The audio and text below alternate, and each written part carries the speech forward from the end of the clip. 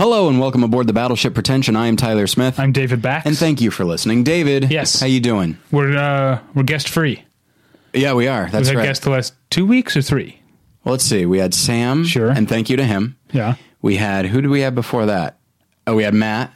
Yeah. And then we had, I don't remember. When did we have Scott? That was 401, I think. Right. Yeah. We're missing someone in there. I think so. I can't remember. It should be noted, by the way, I have an excuse because I'm sick, as the listeners might be able to tell. My voice excuse is that I'm all thrown off here. Yeah, we're recording. We usually record a few days before. Yeah. The episode goes up. We're recording almost a full week before you're actually hearing this time. When we do stuff like this, do you find yourself like really worried that there will be a major development in the next 3 days that we are not addressing? And people will be like, wow, they really are off the mark here. No, because we're saying it. I don't find myself worried about that. I find myself thinking that'd be interesting if that happened. Yeah. But it does not worry me, no. Okay, good. So anyway, you probably know. We had Sam, we had Matt, we had Scott. Okay, yeah. We had Matt Champagne. Oh, right. Okay, that's right. We had Scott 2 weeks in a row. So yeah, we haven't done an episode, just the two of us, since November 10th. Oh, I've missed you. I guess we would have recorded it earlier than that. So welcome to just the regular BP. Yeah, nuts and bolts. Anyway, I've been seeing a lot of movies, as you know. Yeah. And we'll talk about those movies in the next movie journal. We're taking a week off from the movie journal because we just can't fit it in. Yeah. There's no guarantee. Look, it's already stress enough to guarantee one regular numbered canonical episode a week. At our level of quality, I mean, come on. Yeah. We will do the movie journals when we can. Yeah. I don't want any angry emails about no movie journal. People do seem to be enjoying them, which is... They do, and I'm really enjoying them. And you see, one person has taken to, in the comments on the website... appropriating what we're doing and making it his. Yeah, I think that's great. I think we should all do that. I think... I know that in general, internet comments are the worst, the scum of the earth. Yeah, they're pretty rough. But we have a great listenership, and I wish that people commented more, because we just got a great email today about, it was about a bunch of stuff, actually, that we had said. What was it about in particular? About Exodus, Gods and Kings. That's the main one. And I thought it was a fantastic email. You emailed him back, I emailed him back. But a part of me wished that he had just posted it as a comment so that more people could participate. Yeah, don't junk up unless it's personal, don't junk up our email boxes, is what you're saying. Yeah. Put it out there for everyone to weigh in on. Exactly. Although maybe this guy who has I believe emailed us before and is a beloved listener. He perhaps he has a low view of comments as we do, and is like, I don't want to. I want to open this up to the 2 guys I know, not the thousands I don't. But our listeners are good people. For the most part. I agree. Speaking of which, we got another postcard. I'll get to my thing in a second. And we actually had this last week, and it was at the bottom of my bag, and I forgot about it. You son of a bitch. But our friend Nate, who lives in town here. Oh, okay. Who does the after-school special screenings. Are you on that mailing list? I think I am, actually. I'm on that mailing list. I'm not sure where you can look that up. Look up after-school special. You're going to have to filter through a lot of noise to get to the signal there. But do that, and then Nate. Nate, there you go. It'll probably pop up. Anyway, he sent us a postcard with the cover of the Battle of Algiers movie. Have you seen that film? Yeah, I saw it at the Music Box in Chicago. Oh, nice. It's wonderful. Have you seen it? I have. Okay. I saw it on my computer screen here. Not quite as exciting. Not the same experience. And Nate says, "Hey, David, this is referencing a conversation we had a few weeks ago. Okay. When Scott was on the first time, I think. He said, hey, David, booby talk makes me uncomfortable too. Both of you guys keep doing you. Nate." So thanks, Nate. You both agreed with me on the idea that being prurient makes us uncomfortable, and you made me say a word that I hate saying. Yes, well done. The same time, it was. He didn't say to read it aloud. That's true. That's true. So that's you did that to yourself. That's true. Hoisted by your own petard, David. That's exactly what just happened. So I've been seeing a lot of movies. Okay. Now, I don't do it all the time because sometimes I got a place to be, like tonight. We'll get to that. Okay. Just making sure. Yeah.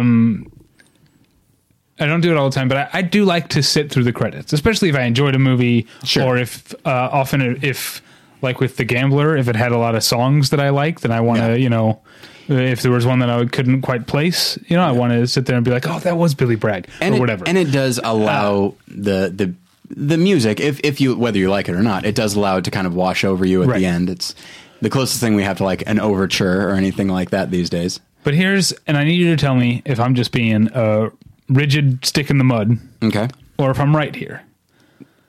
All right. It could be the answer to both is yes. Okay.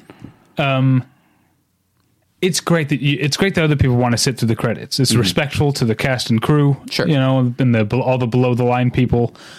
But if you're just chatting about the movie while the credits are rolling, or checking your phone while the credits are rolling, you don't get credit for sitting through the movie. Take that shit to the lobby and let me sit here and enjoy the credits. Like personally, I don't like when people talk during trailers, but if they talk during trailers and then they shut up, that's fine. I'm not going to judge that person. Yes, I agree.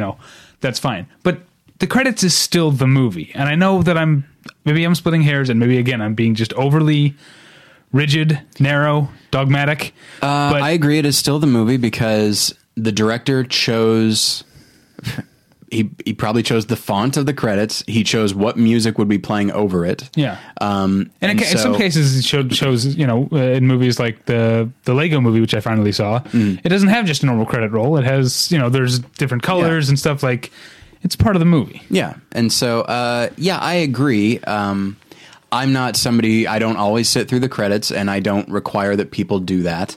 I don't think that's a big deal. But if you're going to, then do that. Yeah, like it's not like a decompression like Mike Ehrmantraut says on Breaking Bad, no half measures. Absolutely. Right? Absolutely. If you're going to stay through the credits, stay through the credits. Or as Nucky Thompson says, or I guess it's Jimmy Darmody says on Boardwalk Empire, you can't be half a gangster. That's true. You can't be half a credits watcher. Indeed. You know what? Utilize the comments to tell me if I'm right. But to me, that's not the place, because it's not only are you talking about the movie, right, that you just saw, right, which is what you're supposed to do after you see a movie, out in the lobby, on the way to the car, in the car. Sure. And I like that when you and I used to go to movies together back when in Springfield, Missouri, you had a rule where you can't talk about the movie until you're in the car. That's true. And I've found with my wife that is... We never agreed on that, but that seems to be the way things have gone. We generally don't talk about the movie until we're in the car. Anyway, that's not the point. Not only people talk about the movie, but because they're having conversations about the movie while music is blaring, they're shouting at each other about the movie. Yeah. It's like, just go out to the lobby. You're not getting anything out of sitting through the credits here. Just go outside. And chances are... Take it to the corridor. Is that a section of song? Take it to the corridor. And also, and this is going to sound probably mean, but I'm sick, so I don't really have much of a filter. Free pass. Is probably your stupid opinions. Like, now I have no choice but to listen to them. Like, when people are talking on the way to their car, I can tune that out if I need to. Yeah. Whereas if I'm there and they're there and they by necessity, they need to shout. And so now I can't drown out what they're saying at a time when I'm still processing. And so now their dumb opinion is getting absorbed into mine. Right. And either their opinion might be fine, but it probably isn't. Or, in Los Angeles, it's not their opinion. It's who they know who was in the movie or helped make the movie. Yeah. It's like, I don't need that. But I guess that's why they're sitting to the credits, is to point out, here's my friend's name. Right. You know what? After watching Inherent Vice, and we have a friend who is the art director, that happened with us. We were he or she did a great job. She did do a great job, yes. And we didn't say like, "Hey, everybody, it was." Oh, I didn't know she worked on this, and we should have known because she worked on the last two P.T. Anderson movies. But yeah, so. I'll say this is not a hill I'm going to die on. When it comes to the things that I will get angry about when it comes to film watching etiquette. Like the big one is like no cell phones and don't talk. Right. Now I guess this falls under don't talk, but at the same time, like I'm slightly more forgiving of this than when plot is happening and that sort of thing. Okay. I don't know. I feel like the spell has been cast and it doesn't lift until you're either the lights. Well, I guess the lights come on during the credits, which is I don't like. Yeah. So either the end of the credits or when you've left the theater, that's when the spell lifts and you can talk again. Oh, if it were up to me, like the minute the lights go down, everyone shuts up. And I know that there's commercials, and I know that there's your feature presentation or the coming attractions, and then there's trailers. I don't like, because it's all such an experience for me, and I hold it in a certain degree of reverence. I want people to shut up the whole time. Frankly, I'd kind of like it if people just in life shut up. Me too. If we could all walk around in Disneyland in just a stony silence, that would be wonderful. Can I quickly be a hypocrite before we move on? Sure. Now, this isn't the same because I didn't talk during the closing credits, but recently my wife and I went to a Regal theater. We did a double feature. Okay. Saw 2 movies, walked around a little bit, we saw a movie, walked around a little bit, saw another movie. And I don't know when's the last time you were at a Regal theater. Gosh, it's been a while. But they're like Regal Cinema's thing, right? The conceit is it's a point of view that you're on a roller coaster in space, except instead of a roller coaster tracks, it's film. Oh, okay. And so you're going, and then it like looks like oh no, you're gonna hit that Sour Patch Kids box, but then you make a hard left, or you see a popcorn kernel, and then it explodes in front of you just before you take a big dip.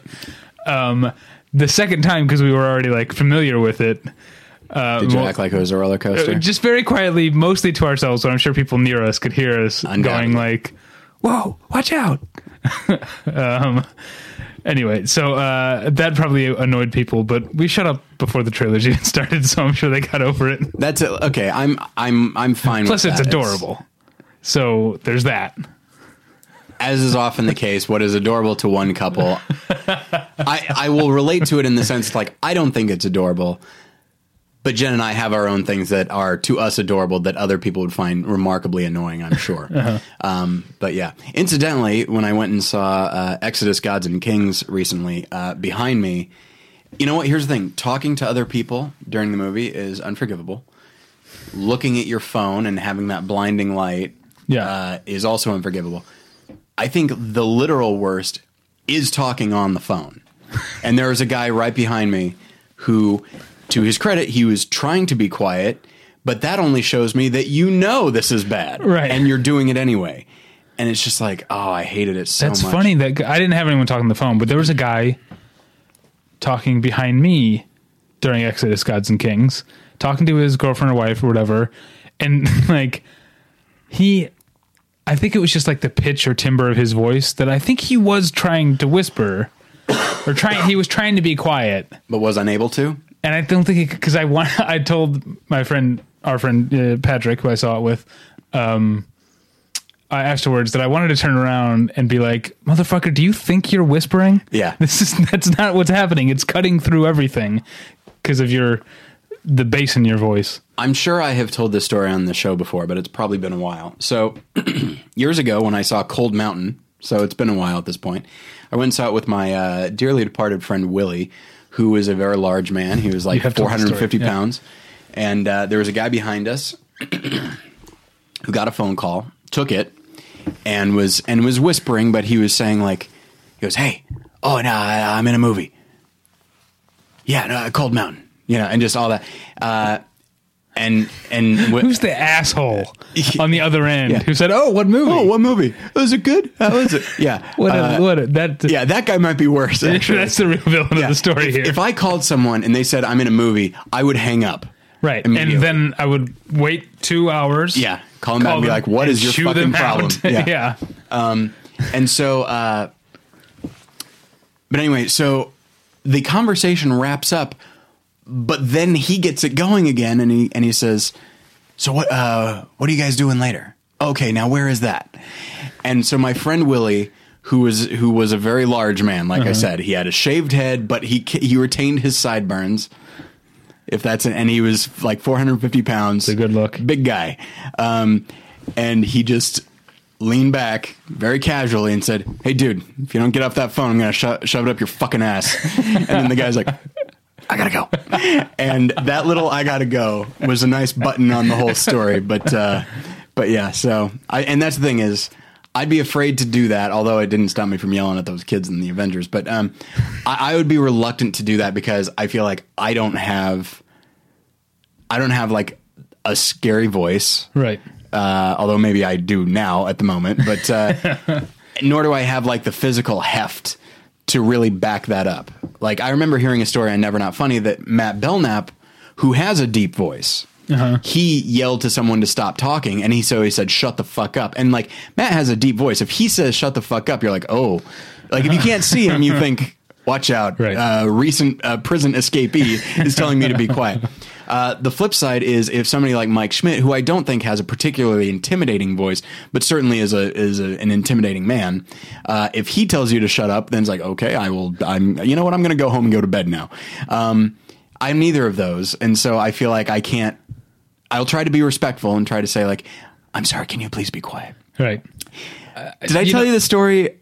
I probably did not tell you the story of when I saw Into the Woods, because I can't stand when people make. Because you can't talk about Into the Woods right now.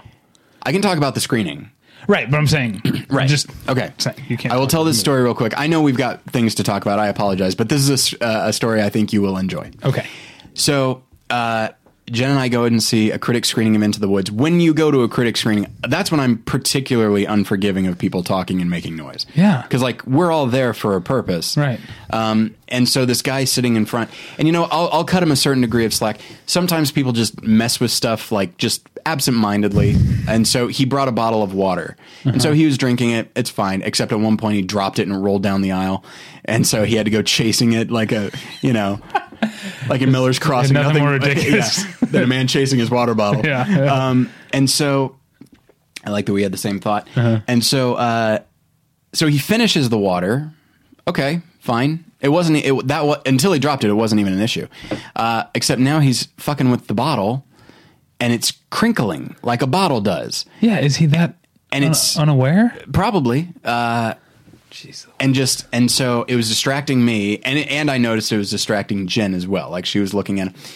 So after and then I noticed like, okay, I'm now not paying attention to the film. Like I'm paying attention to when he's going to stop making noise, which it will probably be never. So I lean forward, and that's the thing. He just heard a voice in his ear. Like I gave no indication of what was about to happen. And I said, "Hey, can you stop fucking with that bottle?" And he jumped, as I would, and he goes, "Oh, I'm sorry." And then I lean back. And about 3 seconds later, I lean forward and I go, "I'm sorry for swearing." And so, but then I got really self-conscious because, like, you know, I shouldn't have sworn. I should have just said, "Hey, can you please stop that?" You know, because I didn't give him any warning. So anyway, after the movie was over, he and I both jump up and turn towards each other. And he goes, "Hey man, I'm so sorry." And I said, "I'm sorry, I was impatient." And we shook hands, and like we both shook hands and like held each other's arm with the other hand. And so it was a really nice moment. Like civility won the day. Good, and I felt bad that I led with, "Can you stop fucking with that bottle?" But I thought you'd appreciate that story. Well, that's you know, the one time I did it perfectly was at the Hurt Locker. Okay. It was like the screening started at like 11:15 p.m. on like a Tuesday night, and it was the Hurt Locker's initial run. Yeah. So no one was there. Was like 3 people in the theater. Yeah. And one guy 2 rows ahead of me kept just pulling out his phone every few minutes, pulling out his phone, looking at it and putting it away.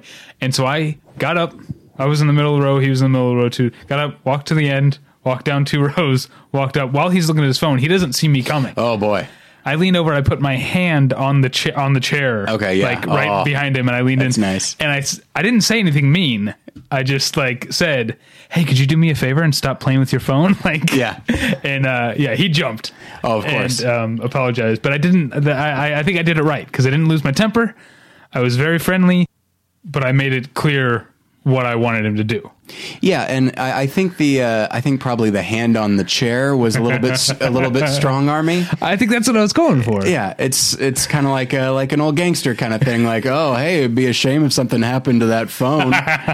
But anyway, so okay.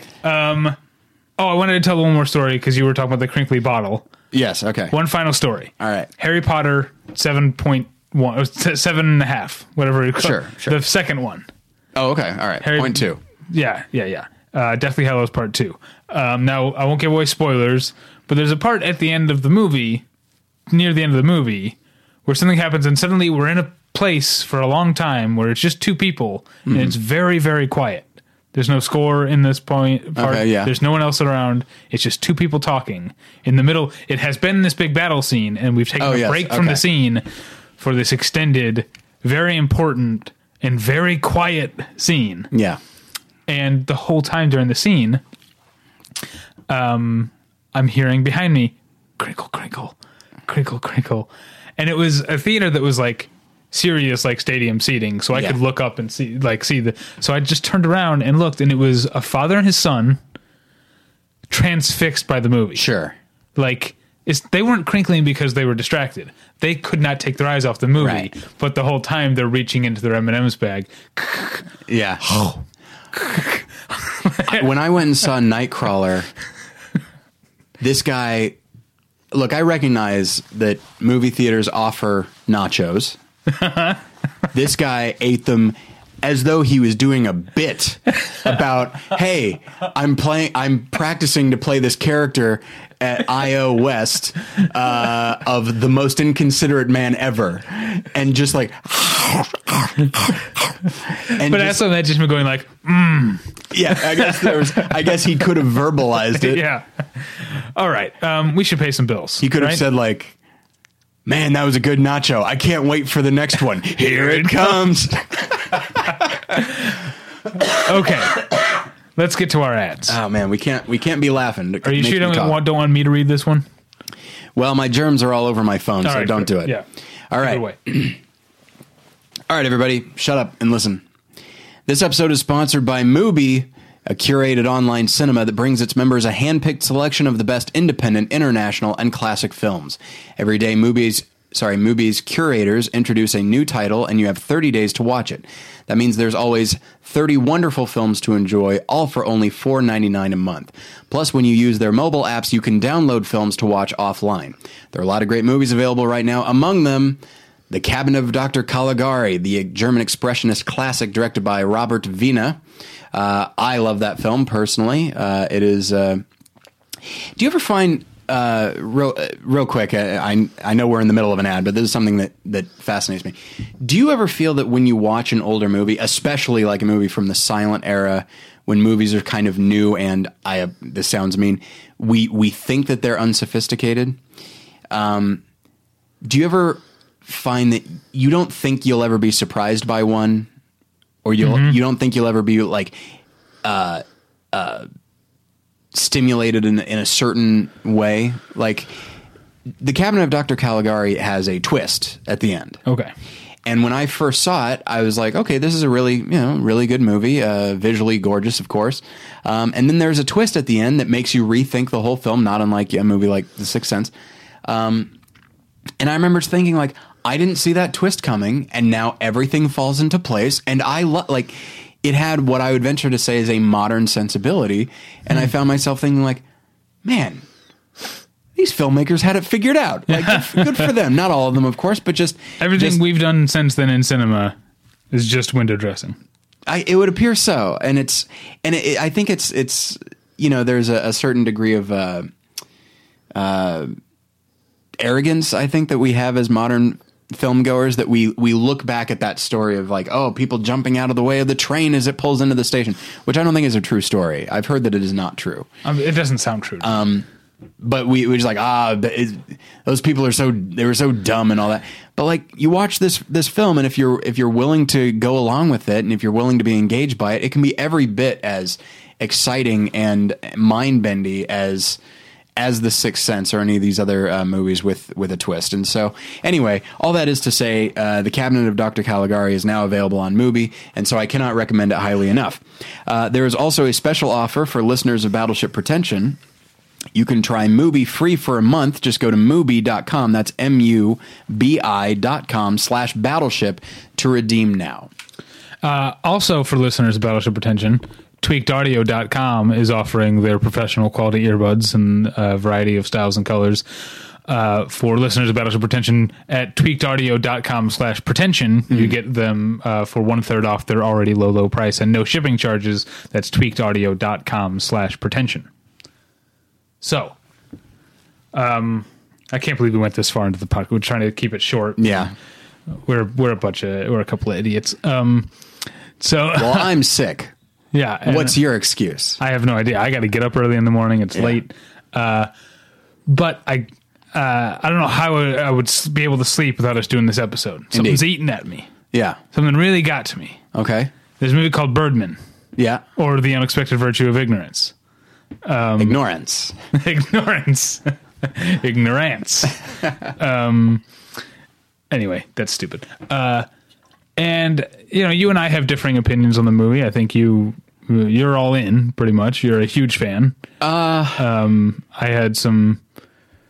I would say I liked it quite a bit, but I had some reservations about it. It is currently I'll say this. It's currently my second favorite movie of the year. Okay. Up until recently, it was my first, and I wasn't thrilled with that. There have been movies that I've felt very positively about, but this is before you saw Kirk Cameron Saving Christmas. That's the one. Yeah.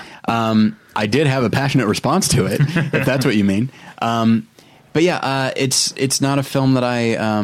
No film this year has been one that I just was just agog over, and that I just absolutely loved. Like Birdman was a film that resonated with me, and I there was a lot of stuff that I loved about it. But as a whole film, there are things that I really appreciated about it, and I would venture to, and I think I would say I loved it insofar as if there was any movie I loved this year, it was that one, until I saw the film that bumped it, and that is a film that I genuinely love and think is amazing. And that's a secret. And that's a secret, although if you follow me on Letterboxd, you can see what it is. I should probably not rank the movies, but that's, whatever. You can't help yourself. I can't help myself. And so yeah, it's a film that I'm reluctant to say if I'm all in, because I find it, there are things that I can relate to and things that I found very stimulating, but it's just, I still feel at a remove from it. Okay, I'm sorry, well, that's we'll talk about that more when we do our top 10, which for new listeners who might be expecting our top 10 to be coming any day now, get comfy, because we do our top 10 the week before the Oscars. Yeah. And I think, I guess there's plenty of year-end stuff starting in January. Don't you worry. Yeah, on the podcast, on the website especially, January 1st to Oscars, and even the week after the Oscars, is all we spend 2 months looking back on the previous year. Yeah. And we started doing. I know this is off topic originally, but I like to every once in a while remind listeners, because there might be new listeners. We started doing that, I think, because when you and I started this, we weren't getting press screenings. We didn't have a lot of we didn't money to go to the or screenings or anything. And we didn't have a lot of money to go to the theater all the time, so we often needed the time to catch up. Yeah. Also, we started the podcast in March, and our first episode that we'd never released was our favorite films of 2006. Yep. I'm not sure if that still exists anywhere. Probably not. I don't think so. I remember Borat was on my list. It made the top 10 for me. Your favorite of the year, I believe, was Inland Empire. It was at the time, yeah. And mine was The Proposition. All right. Anyway, what I'm saying is now I like that we do it, because you and I could have a better list now at the end of the year, but I still like having 2 months to catch up on all kinds of stuff, because so many movies come out. And I also think, knowing that our listeners aren't... Yeah, they're not Los Angeles and New York based. A lot of them, and a lot of them aren't critics who are getting to go to screenings for free or getting screeners. It gives the listeners more time to catch up, and then I feel like it's more fun for everyone. Yeah. And also, we spend 2 months, because the first 2 months of the year historically don't have a lot of great releases. Exactly. Obviously, Sundance comes in there, and hopefully we'll have Matt on the show if he can get down there again. Yeah. Anyway, just wanted to... Every time around this year, I like to make that announcement for new listeners. We're not doing a year best of 2014 until the week before the Oscars. Okay, back to Birdman. There's a character played by one of my personal favorite character actresses, Lindsay Duncan. She plays a theater critic. And both Edward Norton's character and Michael Keaton's character at different times have speeches with her, have scenes with her in which they sort of speechify confrontationally. Edward Norton's is a bit more rakish and maybe even flirtatious. Yeah. And Michael Keaton just dresses her down. Yes. But they both bring up the same idea about the difference between criticism and people doing the criticism and the people doing the thing being criticized. Right. That really caused me to think a lot about whether or not I agree with it. The main thing that they bring up is that the person going on stage, even if they're a bad actor, even if the play is terrible, or they're making hacky choices, they're risking something. Yes. And a critic isn't. That's the point of view. I don't know that it actually struck home in the way that a lightning bolt of truth would have struck home, because I don't think I agree with that, but it did get me thinking. And that's why I want to do this conversation about why do we do this? Why do you and I want to be critics? Why do we spend so much of our time? Like, we're not making a living off of this. We're finally at 7.5, going on 8 years, we're making some money off of it. Yes. But we're not making a living off of it. Yeah. We are thousands of miles from quitting our day jobs to do this. Yeah. Why? Why do we think it's important? Let me ask you this. Are we talking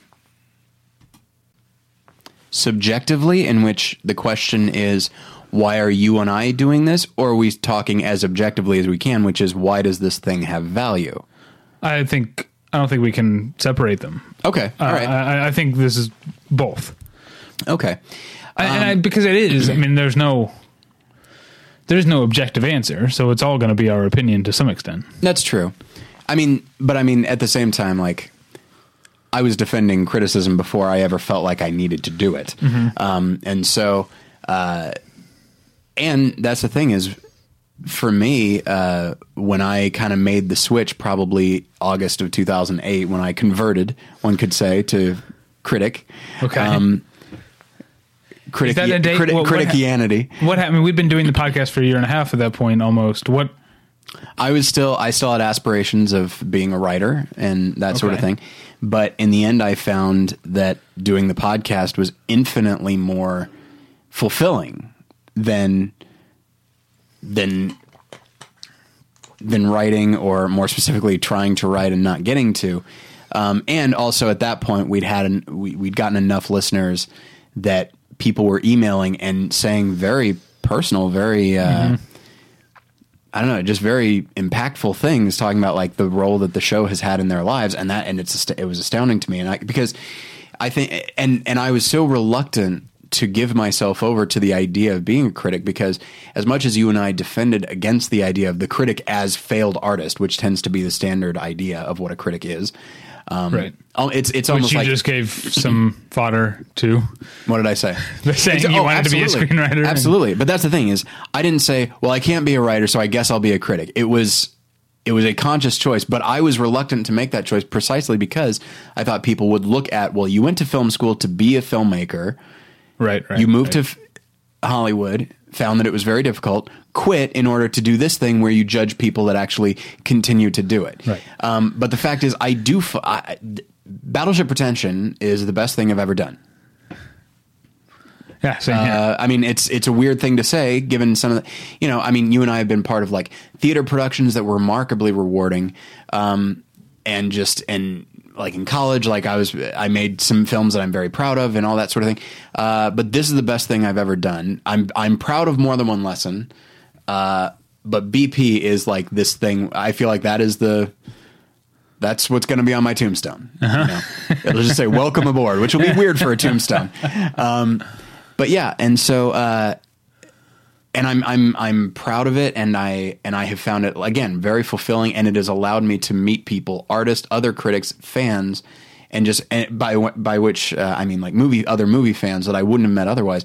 It's been very fulfilling, but that only came when I finally. It took about a month for me to be okay with the idea of being a critic, and what's interesting is once I said, okay, this is what I am, the doors kind of flung open as to what that can mean. Because I was thinking, I had totally bought into, even though you and I defended against it, even early on in the show, I had totally bought into the stereotype of the critic, which is they just sit, watch a movie, say if it's good or bad, the end.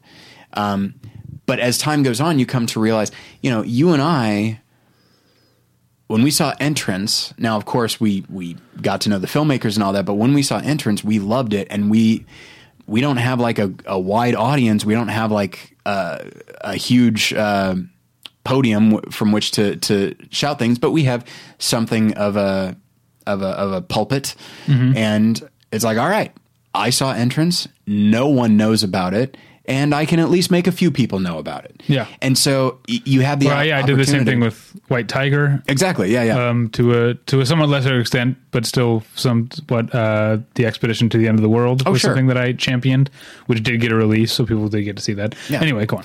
And so so you're able to champion movies that wouldn't be seen, that might not be seen otherwise, or people might not know about otherwise. I know that there are a number of people that emailed us or me after Entrance was released on like Netflix and stuff, and they said, hey, I watched it based on your guys' recommendation. I loved it. And they specifically said, I would not have known about it had it not been for you guys. So I'm not saying what we're doing is important, but that is what a critic can do. And then especially... That's part of it. That's part of it. But especially for you and I living in Los Angeles...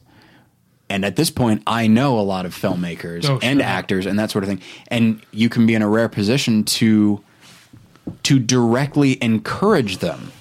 Because, I mean, it can be very discouraging living out here. And especially at our level, where I know a lot of people who are just starting out and getting a little bit of success, but also getting a lot of rejection and that sort of thing, and feeling like, what am I doing wrong and all that? And it's like, well, here's some movies you can watch that kind of fit in with what you're trying to do, and it might give you some inspiration. But also, in my case, it's like I enjoy reading scripts and giving people notes on them and stuff like that. And it's just there's a lot that you can do to encourage artists and to champion art and to challenge viewers and that sort of thing. So, sorry that this turned into a much longer explanation than I expected. But once I embraced the term, I realized all the things that the term could mean, at least for me. So, sorry, I've been talking for a while. We can go into in a moment. You talked about one of the main things, the idea. You talked about two of the main things.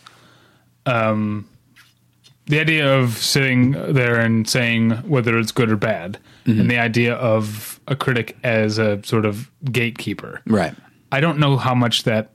I mean, for certain people that still means something. Sure. But I think post Roger Ebert, is there any critic who's actually serving that purpose to vast swaths of the American people? No. I don't know how much that. I think that's become a much more minor part of the calling or whatever, the vocation, whatever you want to call it. But that's still something. And then this idea of shining a light on stuff. I think that's very important. But the other thing that really sticks with me, or sticks out to me, is the idea at this point, there's so many people who are writing reviews, writing criticism, doing podcasts, talking about movies. There are so many people who are professional critics or semi-professional or amateur or self-styled or all the way down to people just faking it until they make it. Sure. There's all different levels of people doing film criticism. I think that has helped to dilute what I was talking about before, the idea of the gatekeepers, of there being a handful of respected critics that might not exist anymore. But what has replaced it, I think, is an ongoing conversation at multiple levels of society, multiple levels of class and intellect and all that about cinema. Mm-hmm. And anyone who wants to can find their way in. And I think the idea that there are more people taking more different kinds of cinema seriously is really helpful to our cause in general, whatever the things that we believe in, you know, like, I mean, even when we started this, you and I didn't know that there was a slash film out there, which is, you know, a great resource for, that is, it, you know, spends a lot of, I was going to say ink, it's not ink, digital ink, I guess, covering films that you and I don't necessarily review or, I mean, that's not true. You reviewed like Captain America, right? Yeah. The Winter Soldier. But you know, films that we maybe overlook, slash film is great for that. And I'm hearing myself say that and think like, it sounds like I'm saying that we're like an equal counterpart to slash film. They're like a billion times more successful than us. Right. But what I'm saying is that they represent, a portion of cinephilia that I hadn't really given much time or consideration to, that I now realize is a huge part of cinephilia, to stick with that. That's what slash film made me realize, is that there are people taking films seriously. They're taking certain kinds of films seriously that I wasn't, because I lived in a sort of echo chamber of, you know, snobby film hipsters or whatever in Chicago. There wasn't a lot of talk about that kind of thing, you know? You know, there weren't long conversations about Terminator 3, you know? It was sort of talked about almost as like, it was prematurely dismissed to a certain point. Like, you know, this isn't the real film we're talking about. Then we're going to go, instead we're, you know, let's a few jokes about Terminator 3, and then what's the next, I don't know, 21 Grams or whatever. There you go. Like, I'm guessing those came out around the same time. I can't remember. Those are both 2003. Well done. There we go. Which in retrospect, I think, I've now, because I've become a less snobby film lover, I would watch Terminator 3 again any day over subjecting myself to 21 Grams again, which is a slog and a sort of full of shit, pretentious movie. Then we come full circle on the director, whose name I've never learned how to pronounce, Inarritu? I believe it's Inarritu. Okay. It's got the little squiggle over the end. The squiggle, yeah. I took several years of Spanish. You'd think I'd know what that's called. I've come around to not actually being a big fan of that filmmaker. And I don't know if, and I think to a certain extent, being, you know, the internet and this spreading of film criticism across so many different venues and levels of discussion and arenas of cinema has probably helped me become a more rounded cinephile. And so I think that criticism is important because we're contributing to that. Well, and you know, that you said something there at the end about being well-rounded. And I think that's part of the key is, you know, you watch Birdman and you watch Ratatouille, and you have, and often depictions of critics, people seem to. Now, I do think that certainly I think Brad Bird and both films, by the way, sort of condemn certain attitudes of critics, but then actually give both critics the opportunity at redemption. But what it seems to condemn more than the act of criticism, even though there is a lot of talk at that. I don't know, and this is not the conversation we're having. I don't know that Lindsay Duncan is redeemed. Well, not redeemed. Well, the thing is, okay, here's what I'll say, is that both critics have a certain agenda, and a critic certainly shouldn't have an agenda when they go in to see a movie or eat a meal or watch a play or whatever, aside from just assessing the piece on its own terms, which is right. But I guess sort of the a lack difference of agenda. is, again, I know not everyone's seen Birdman, so the difference is in Ratatouille, which is, even though I have my own problems with that film, this scene is done much better because we get to see the person change their mind. We get to see what does it. Yeah. Whereas because we only see the outcome in Birdman, there's almost a sense of like gloating about it, where she has gotten her comeuppance because she was proved wrong. She was proved wrong, but she was willing to be proved wrong. So I feel like you're projecting that. That's not but she went in saying, it doesn't matter if the play is good or not. Right. I'm going to bury it because I don't like what you're doing.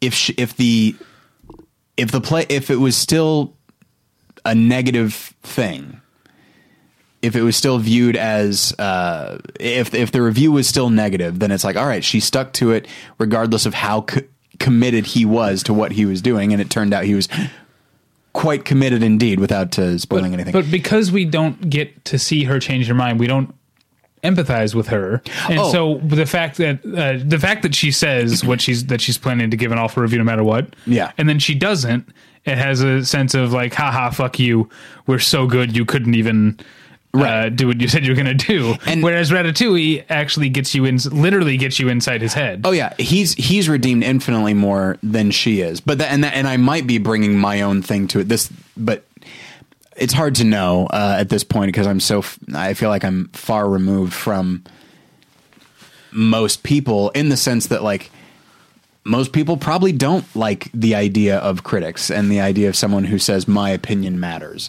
or whatever. And so they might feel sympathetic towards what Michael Keaton is saying to Lindsay Duncan. And so, but that's the thing. So I bring this idea of, because there are plenty of critics and plenty of people who they do decide they're not going to like something for whatever reason, because it will make them look smart, because they have an agenda about what art should be, and this thing runs counter to that, that regardless of how the thing turns out, they're going to stick to their agenda. And the fact that she doesn't, it's a triumphant for them, but to me it's a triumph for her as well. But they don't allow her to have that triumph, whereas Ratatouille definitely does. But in both, the point is that you sympathize with her at all. Oh, I don't sympathize. I don't really. But the fact that you're able to give her the benefit of the doubt, I think, is maybe why you like the movie more than I do. I wasn't able. I sympathize with almost no character in that movie at all, and I think that's a big part of the problem. Perhaps the situation is that I empathize with her. Right. I don't necessarily sympathize, but the idea. I sympathize with the Steadicam operator. That's what I sympathize with in Birdman. Yeah. And just. That's funny. It's and I will say this, that the scene where Michael Keaton is dressing her down, like, we seem to, we the audience seem to be, we're meant to like applaud at the end of it, I think, because like, you show her what for and all that sort of thing. And I know that for myself, because I am a deeply insecure person, and even though you and I will argue in favor of criticism all day long and the role that it can play, when I look at that and then I see what a lot of critics, I mean, you and I feel like your approach to criticism is spot on. And if I'm being honest with myself, I think mine is spot on too. Okay. Because I think you and I try to approach it with humility as much as we can. Occasionally we will be facetious about somebody like a Christopher Nolan, or in my case, let's say somebody like a Zack Snyder. And then for me, Tim Burton, I kind of get there with him too. So, so there is that, and that's done more for humor than anything else, but maybe we can maybe moderate our tone a little bit, unless of course we are genuinely frustrated by these filmmakers, which we often are. I mean, the rule of thumb that I struggle with, that I've heard more than one person say, is that you should never write something about a movie that you wouldn't say to the director in person. Yeah. And I don't know if I really would sit down with Inarritu and say that his movies are full of shit. I don't know if I would use that term, so maybe I'm a bit of a hypocrite. Yeah, but I don't know if I would say to Zack Snyder, your movies are remarkably stupid, but still interesting. I don't know how you managed to pull that off, but it's a little rough, but in the end, it's, and that's the thing. But I don't think you would ever leave it there. just as I wouldn't leave it at stupid but interesting. We would we'd go into more detail so that ultimately it winds up being constructive. Right. And so I forgot what I was. Oh yeah. So I do. If I may, you were telling me what a great film critic I am. That's what you were doing. What great critics we are, David. Right. But that's the thing. I mean, I sit in those screenings and I overhear what the other critics are loudly saying, and it is frustrating to hear their tone, and it's frustrating because they do tend to act as though they are removed from the movies themselves, from the audience certainly, and they just seem to be acting as though they are arbiters. And it's frustrating because I don't, but that's the thing. I don't look at that and say, well, that's the nature of criticism. That's what criticism does to a person. I just think that's them. And maybe there's more than a little bit of jaded Hollywoodism in there as well. And maybe people feel like that's how we are, but I try not to be. I hate the impression I get with certain critics, both in screening rooms and on Twitter. Twitter's a good example. The idea that the entirety of a movie can be summed up with one pithy observation or something. And to me, that's why you and I do 2.5 hour episodes where we never come to a conclusion about anything, because cinema can't be fit into any small package. You know, even when I write a review of a movie, my point of view is that I'm trying to build an argument based on a few of the opinions that I have on a movie. Yeah. But, you know, there are things I leave out completely, sure. You know, like, because I just don't have room. We talked about Interstellar. I didn't talk about James Cameron at all in my written review. Yeah. Because I just went another way with it. But that doesn't mean because I, you know, put the period at the end and, you know, posted it on the website that my opinion of Interstellar is now final forever and there for people to see, and there can be no question of it. Anyway, this has turned into us bashing other critics, which is not what I wanted. I wanted to celebrate criticism. Absolutely. And not just talk about how we're better at it than most other critics, but we are, but that's not what that's obviously, what I'm saying. yes. That's not what this is about. But that's the thing, is that is the difference. There is a difference between criticism and critics. And I think, just as the case is, like, there's a philosophy and then there's the people that practice it. Some people don't practice it well, and then people will take that and say, well, there's no point to this thing at all. If these people aren't going to practice it well, then what's the point? And so what we're talking about is, like, why do we do this? And then why is it valuable in general? And again, I do feel bad. I feel like we're saying, like, oh, we're so much better. There are a lot of wonderful critics out there that I think are infinitely better than me. Me too. And it's very, like, I will occasionally read a review or an editorial that's so good that it will ruin my day. Oh, no question about it. I get angry in the sense of, like, how could you even think that? I have a brain. You have a brain. We both have brains. How did yours arrive there? Yeah. You know, I guess I was just too busy, you know, trying to make a wheel or something, being a caveman as I am. Yeah. And it's just, but as is the case with anything, there are people that I think put themselves out there as, like, the way they think of it is the definitive way. And it's one of the reasons why it's so frustrating. When I go to a screening, I want to get there early so I get a good seat. But then I wish, it's like, I never have the foresight to bring along some earbuds or something, some tweaked audio earbuds. I said that my personal hell is the space between me taking out my earbuds and the movie starting, but forever. Yeah. That's what hell would be for me. Yeah. And it's so frustrating. I hate being that person. And I wish that I could, I mean, as I talked about in the last movie journal, I almost never talk to people after the film unless it's someone I know. Like Amy Nicholson and I talked for like 20 minutes about 12 Years a Slave afterwards, and it was great because I know Amy and I know the way she approaches film. And even though she sometimes, by her own admission, her tone in her reviews will be a little bit snarky, she still is, I think, is remarkably insightful. And I think she approaches each film on its own terms, and if it doesn't work, so be it.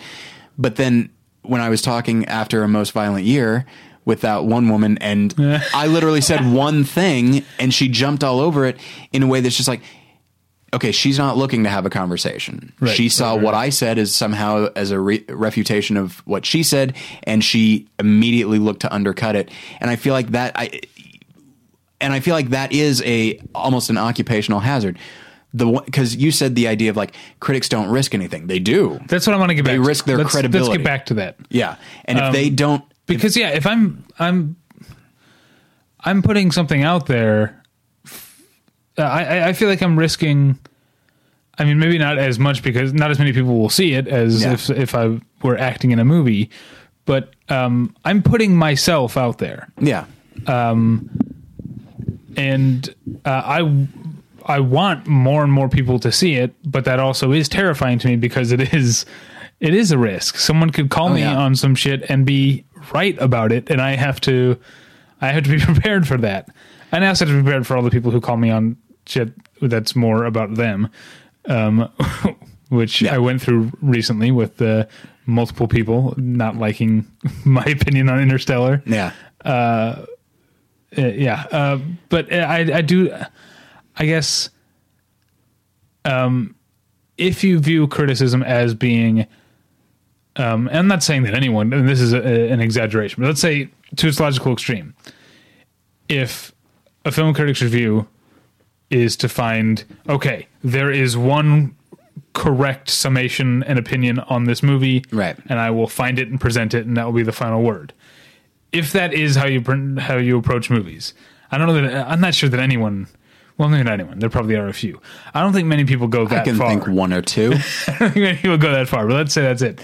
Then, maybe you're not risking anything because you're not putting yourself out there. But when I am writing a review, it's I've said before that I don't think I should have to say. I don't think I should have to write the words "in my opinion" in a movie review. Yeah, it's got my name at the top of it. It's not a news item, you know. I'm not like reporting on what the president said at his press conference. Yeah, it's clearly my opinion. Not only is it not definitive, it also might not even be definitive for you. Like there are some movies that I have a positive reaction to, and I can't even immediately pinpoint why. And my review winds up being kind of an exploration of my reaction to it, and that's as far as I can go. I can't even put a fine point on why I responded that way. Yeah, I wrote. I mean, like I said before, I generally write around 700 words for a review. I think I wrote 1,000 words on Inherent Vice, and I'm not happy with what I wrote. But I don't know that I'm not as happy as I have been with other stuff, but I don't know that I could have done any better. It's just, that's a very tough movie to put into even 1,000 words. Yeah. Anyway, what was I going with this? Okay. Yeah. So I'm putting my opinion. Now, in some cases, you could make the case that by saying, hey, it's just my opinion, I'm actually distancing myself from criticism. Yeah. But, that's not how I choose to present it, because I want to engage. So I feel like by putting it out as my opinion, I'm putting out something much more personal than just here's what you need to know about the movie and here's if it's good or not. Yeah. I want to have, one of the guys who got on my case about Interstellar, not our friend Benj. Oh, I don't care for that. You'll get used to his name because I'm going to say it all the time. Now that I know he's listening again. Yeah, absolutely. Benj, this one's for you. Benj, no, this isn't for add another syllable there. Like Obenj. That's the one. Right. So, like one of the guys on Twitter who wanted to get on my case about Interstellar, he was frankly being a jerk at first. Okay. And he happened to start on a morning when I had an appointment with my therapist that afternoon. Oh boy. And so I talked about it, the fact this guy's being a jerk, and I'm trying to engage him. And I'm just trying to work through with my therapist, why am I trying to engage this person? And I'm not sure, a therapy session is like an episode of Battleship Pretension. You don't actually get to an answer at the end. Yeah. But I did end up sticking with the conversation long enough to eventually get the guy to actually have the conversation with me, as opposed to just being a jerk to me. And it sounds like I'm patting myself on the back, and maybe I am. But that's what I want to do. And I feel like I publish every review that I write on the website, or I say everything that I say on the podcast, with the understanding this could lead to a further conversation, and I have to be open to that. Yeah. That's a rule that I've set for myself. So yeah, I feel like this episode has become specifically, why do we do this? This has gotten kind of personal about us. As one could make the argument that when talking about criticism, it is inherently personal. It should. I think it should be. Yeah, this conversation should turn personal, because that is the difference between an artist and a critic. Is that an artist can be personal if they want to be. Now, I am of the opinion that an artist is always kind of personal, but you never know. There could be studio calculation in there, and the director is not really allowed to put a lot of themselves into a film. Right, or he's Zack Snyder. Right. And that's not true. I mean, no, I think he puts a lot of personal philosophy into his films. Do you? That's a different, again, in all of his films. I mean, I think I'm remarkably proud of our Zack Snyder episode. I think because we give him the benefit of the doubt. And I think for myself, I came to the conclusion of, like, if you watch 300 and Sucker Punch, again, remarkably stupid movies, but I think you actually get a pretty good view of the way he views the difference between the sexes and the way they approach goals and the different limitations that each of them have. Like, I think there's interesting, again, stupid as hell, but I think there's interesting stuff going on there. I think he actually is putting a lot of himself in his films, for good or ill. Well, certainly in Sucker Punch. I won't disagree with you about that. That is his, and that's his personal masterpiece, and it's terrible, but it's also a masterpiece. Yeah. And so I think you're going to, so the thing is, so I don't mean to diminish artists, because you are probably going to put a lot of yourself into your art. I feel like you have no choice, but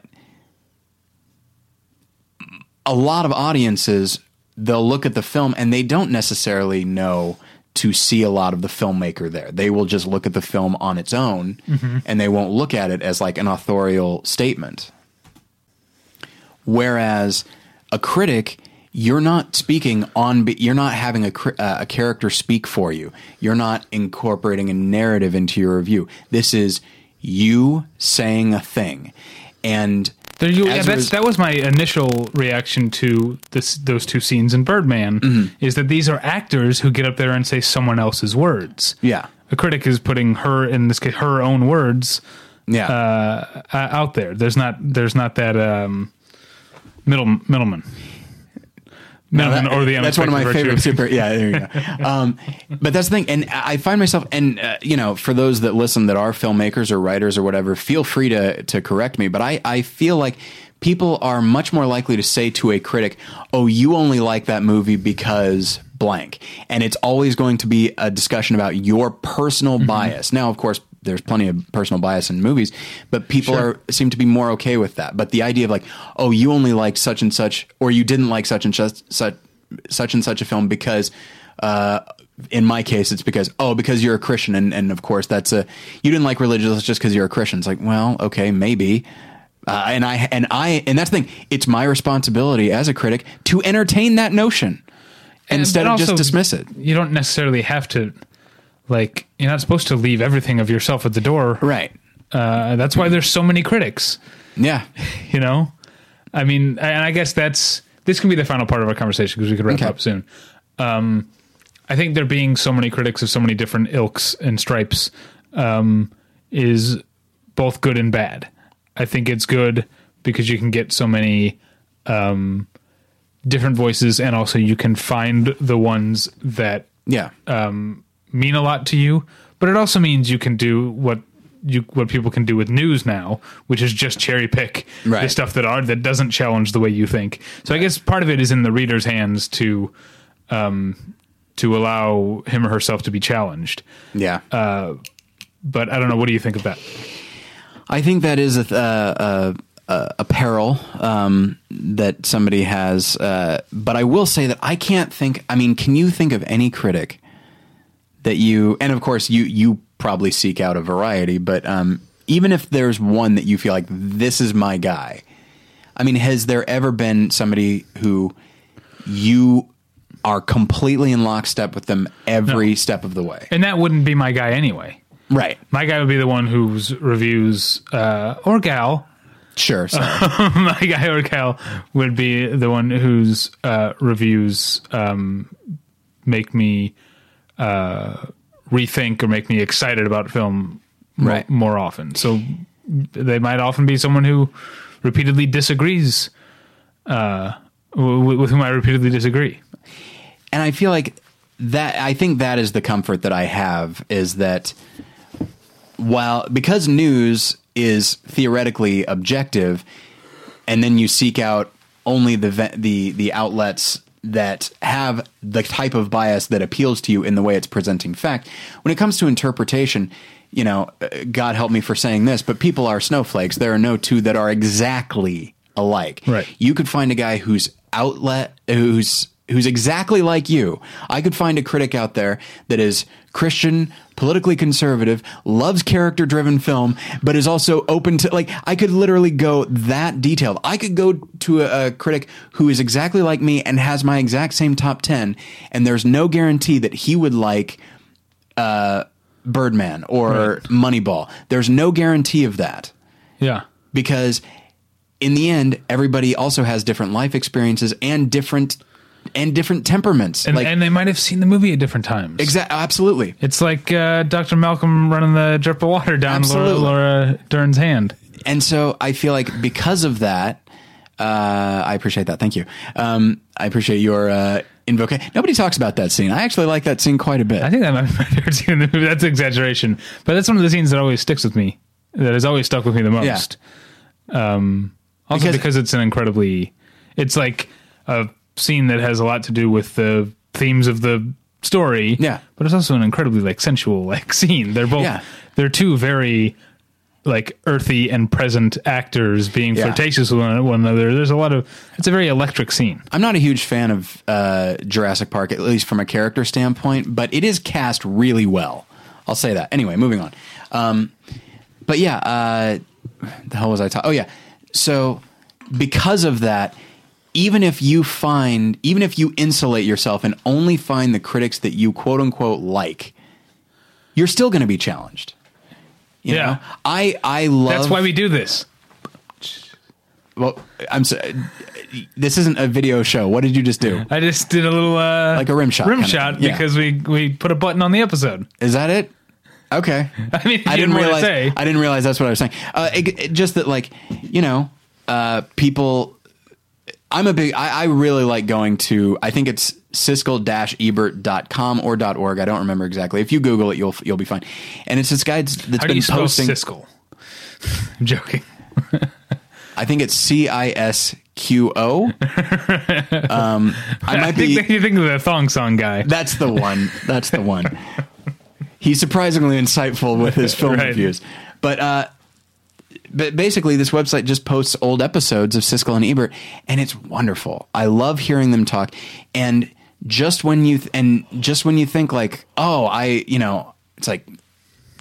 Gene Siskel has such an interesting view of film and the movies that he absolutely loves, and then he'll hate a movie that you think is wonderful, right? Yeah. And I just how can you be so on point with these other things, and so far off with Clifford, for example? How can you love Dumb and Dumber and Kingpin? How can he say Kingpin is in his top 10 of that year and think Clifford is an absolute travesty? One of the worst of the year. We talked about it before. There are just certain brands of comedy that critics, it always seems like it's not until the next wave of critics comes along. Wet Hot American Summer has a 29% Rotten Tomatoes or something. Yeah. And I think it's one of the best comedies of all time. And that's not me that's not even necessarily me judging him, but what I'm saying is it's I thought I knew who you were and what you like, and based on what I thought I knew, I assumed this thing would happen. But I thought you were going to zig, instead you zagged, and now I'm a little bit confused. So now and now we're coming to now I have to come to the conclusion that you and I are still very similar. We still want the same things, but we can differ completely. We're not the same person, and I don't have to murder you. That's what you're saying now. Yes. Okay. I say it with a great deal of trepidation because it's my first instinct most of the time. But that's the thing. And if I may get a little bit lofty right now, such is the case with any meaningful relationship, including like I've known you for 15 years at this point. That's true. And which is crazy. And so if you and I were to talk about like a specific movie or a band or something like that, and I feel like I know you, even though you and I are hardly in lockstep when it comes to like the movies we love, I feel like I know your taste well enough to know if you're going to like something or not. Right. And then sometimes you throw me for a loop. I'm like, okay, you know what? I guess you never really know anybody that well, but that's great. That's a good thing. Like people should surprise you. It's the same with Jen. Like we've been married almost 10 years now. And you'd think after the thing I always go back to is like, how are we still arguing? It's 10 years. Like at the very least, how is it that we've not both started kind of just naturally veering towards the center so that I still kind of like the stuff she likes and she kind of likes the stuff I like. Whereas 10 years ago, we vehemently hated certain things about the other person's taste. How is that still the case? Right. But it is, and that's good because it requires you to grow as a person, And so, and that's the thing is I do feel like when you engage with a critic, you are engaging with a person, and it can be a relationship, and it can be challenging and it can be fun. And that's, David, that's why we do this. There you go. You can find us at battleshippretension.com. You can email us at david@battleshippretension.com or tyler@battleshippretension.com. You can follow me, David, on Twitter at @thepretension, and you can and should follow Tyler on Twitter at tylerpretension. Tyler, your other podcast is called More Than One Lesson. What's going on there this week? Well, I want to reiterate that a couple of weeks ago we reviewed Saving Christmas in a review that people say is remarkably even-keeled, even though I do say on the show that I hate the movie and I think it is horrible. And it's one of those things that without realizing, have you ever like just started talking and you find yourself with a tone of voice and you're like, how did I get here again? Yeah. Or writing. I do that writing. Yeah. And talking about Saving Christmas, I find that I'm talking like this and I realize like, oh, I was just here 5 minutes ago and I tried to get away from there. Now here I am again. But the most recent episode is about Ridley Scott's Exodus, Gods and Kings, in which we perhaps unfairly compare it unfavorably, of course, to Lawrence of Arabia. Yeah, that's but yeah, so and I think we're pretty even-handed on that one too. But I mean, I know what you mean by unfair, but I'll be honest, which movie has the bigger CGI alligators? It's not Lawrence of Arabia. Well, here's the CGI alligators in Lawrence of Arabia. They added another 10 minutes, but the alligators are matte paintings. My other podcast is called Hey Watch This. It's about television. This week we're doing our second annual Christmas episode, where instead of picking episodes of TV that are airing this week, we're picking some of our favorite classic Christmas episodes. Paul is making me watch a Laverne and Shirley episode called Christmas in the Booby Hatch.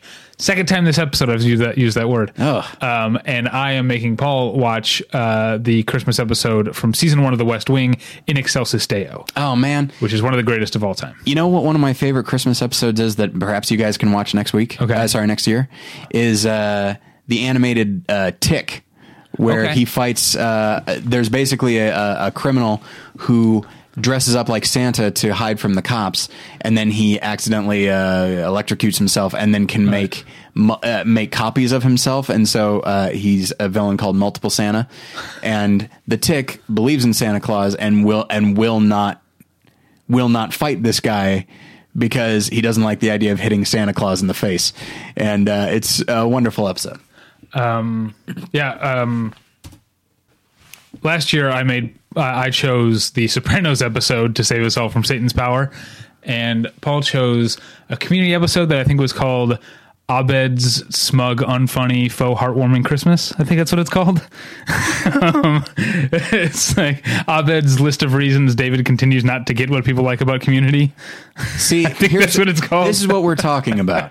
Is I think Community can be a very good show. I think it's not as. I will say this, that there are some episodes that are genuinely powerful thematically and emotionally, but I don't think it's quite as deep as it thinks it is. That episode's pretty good, though. I actually respond pretty well to it. I didn't enjoy it. They're gimmick episodes. If they incorporate something into it, if they incorporate a theme into it, I feel like the theme tends to be a little simplistic, and that one is no exception. But but the theme is one that still resonates with me, and so I'm okay with it. But yeah, and I do appreciate their commitment to the type of thing that they're doing. I think the episode looks beautiful. Yeah. All right. That's it. Thanks for listening. We'll get you next time. Bye. Bye.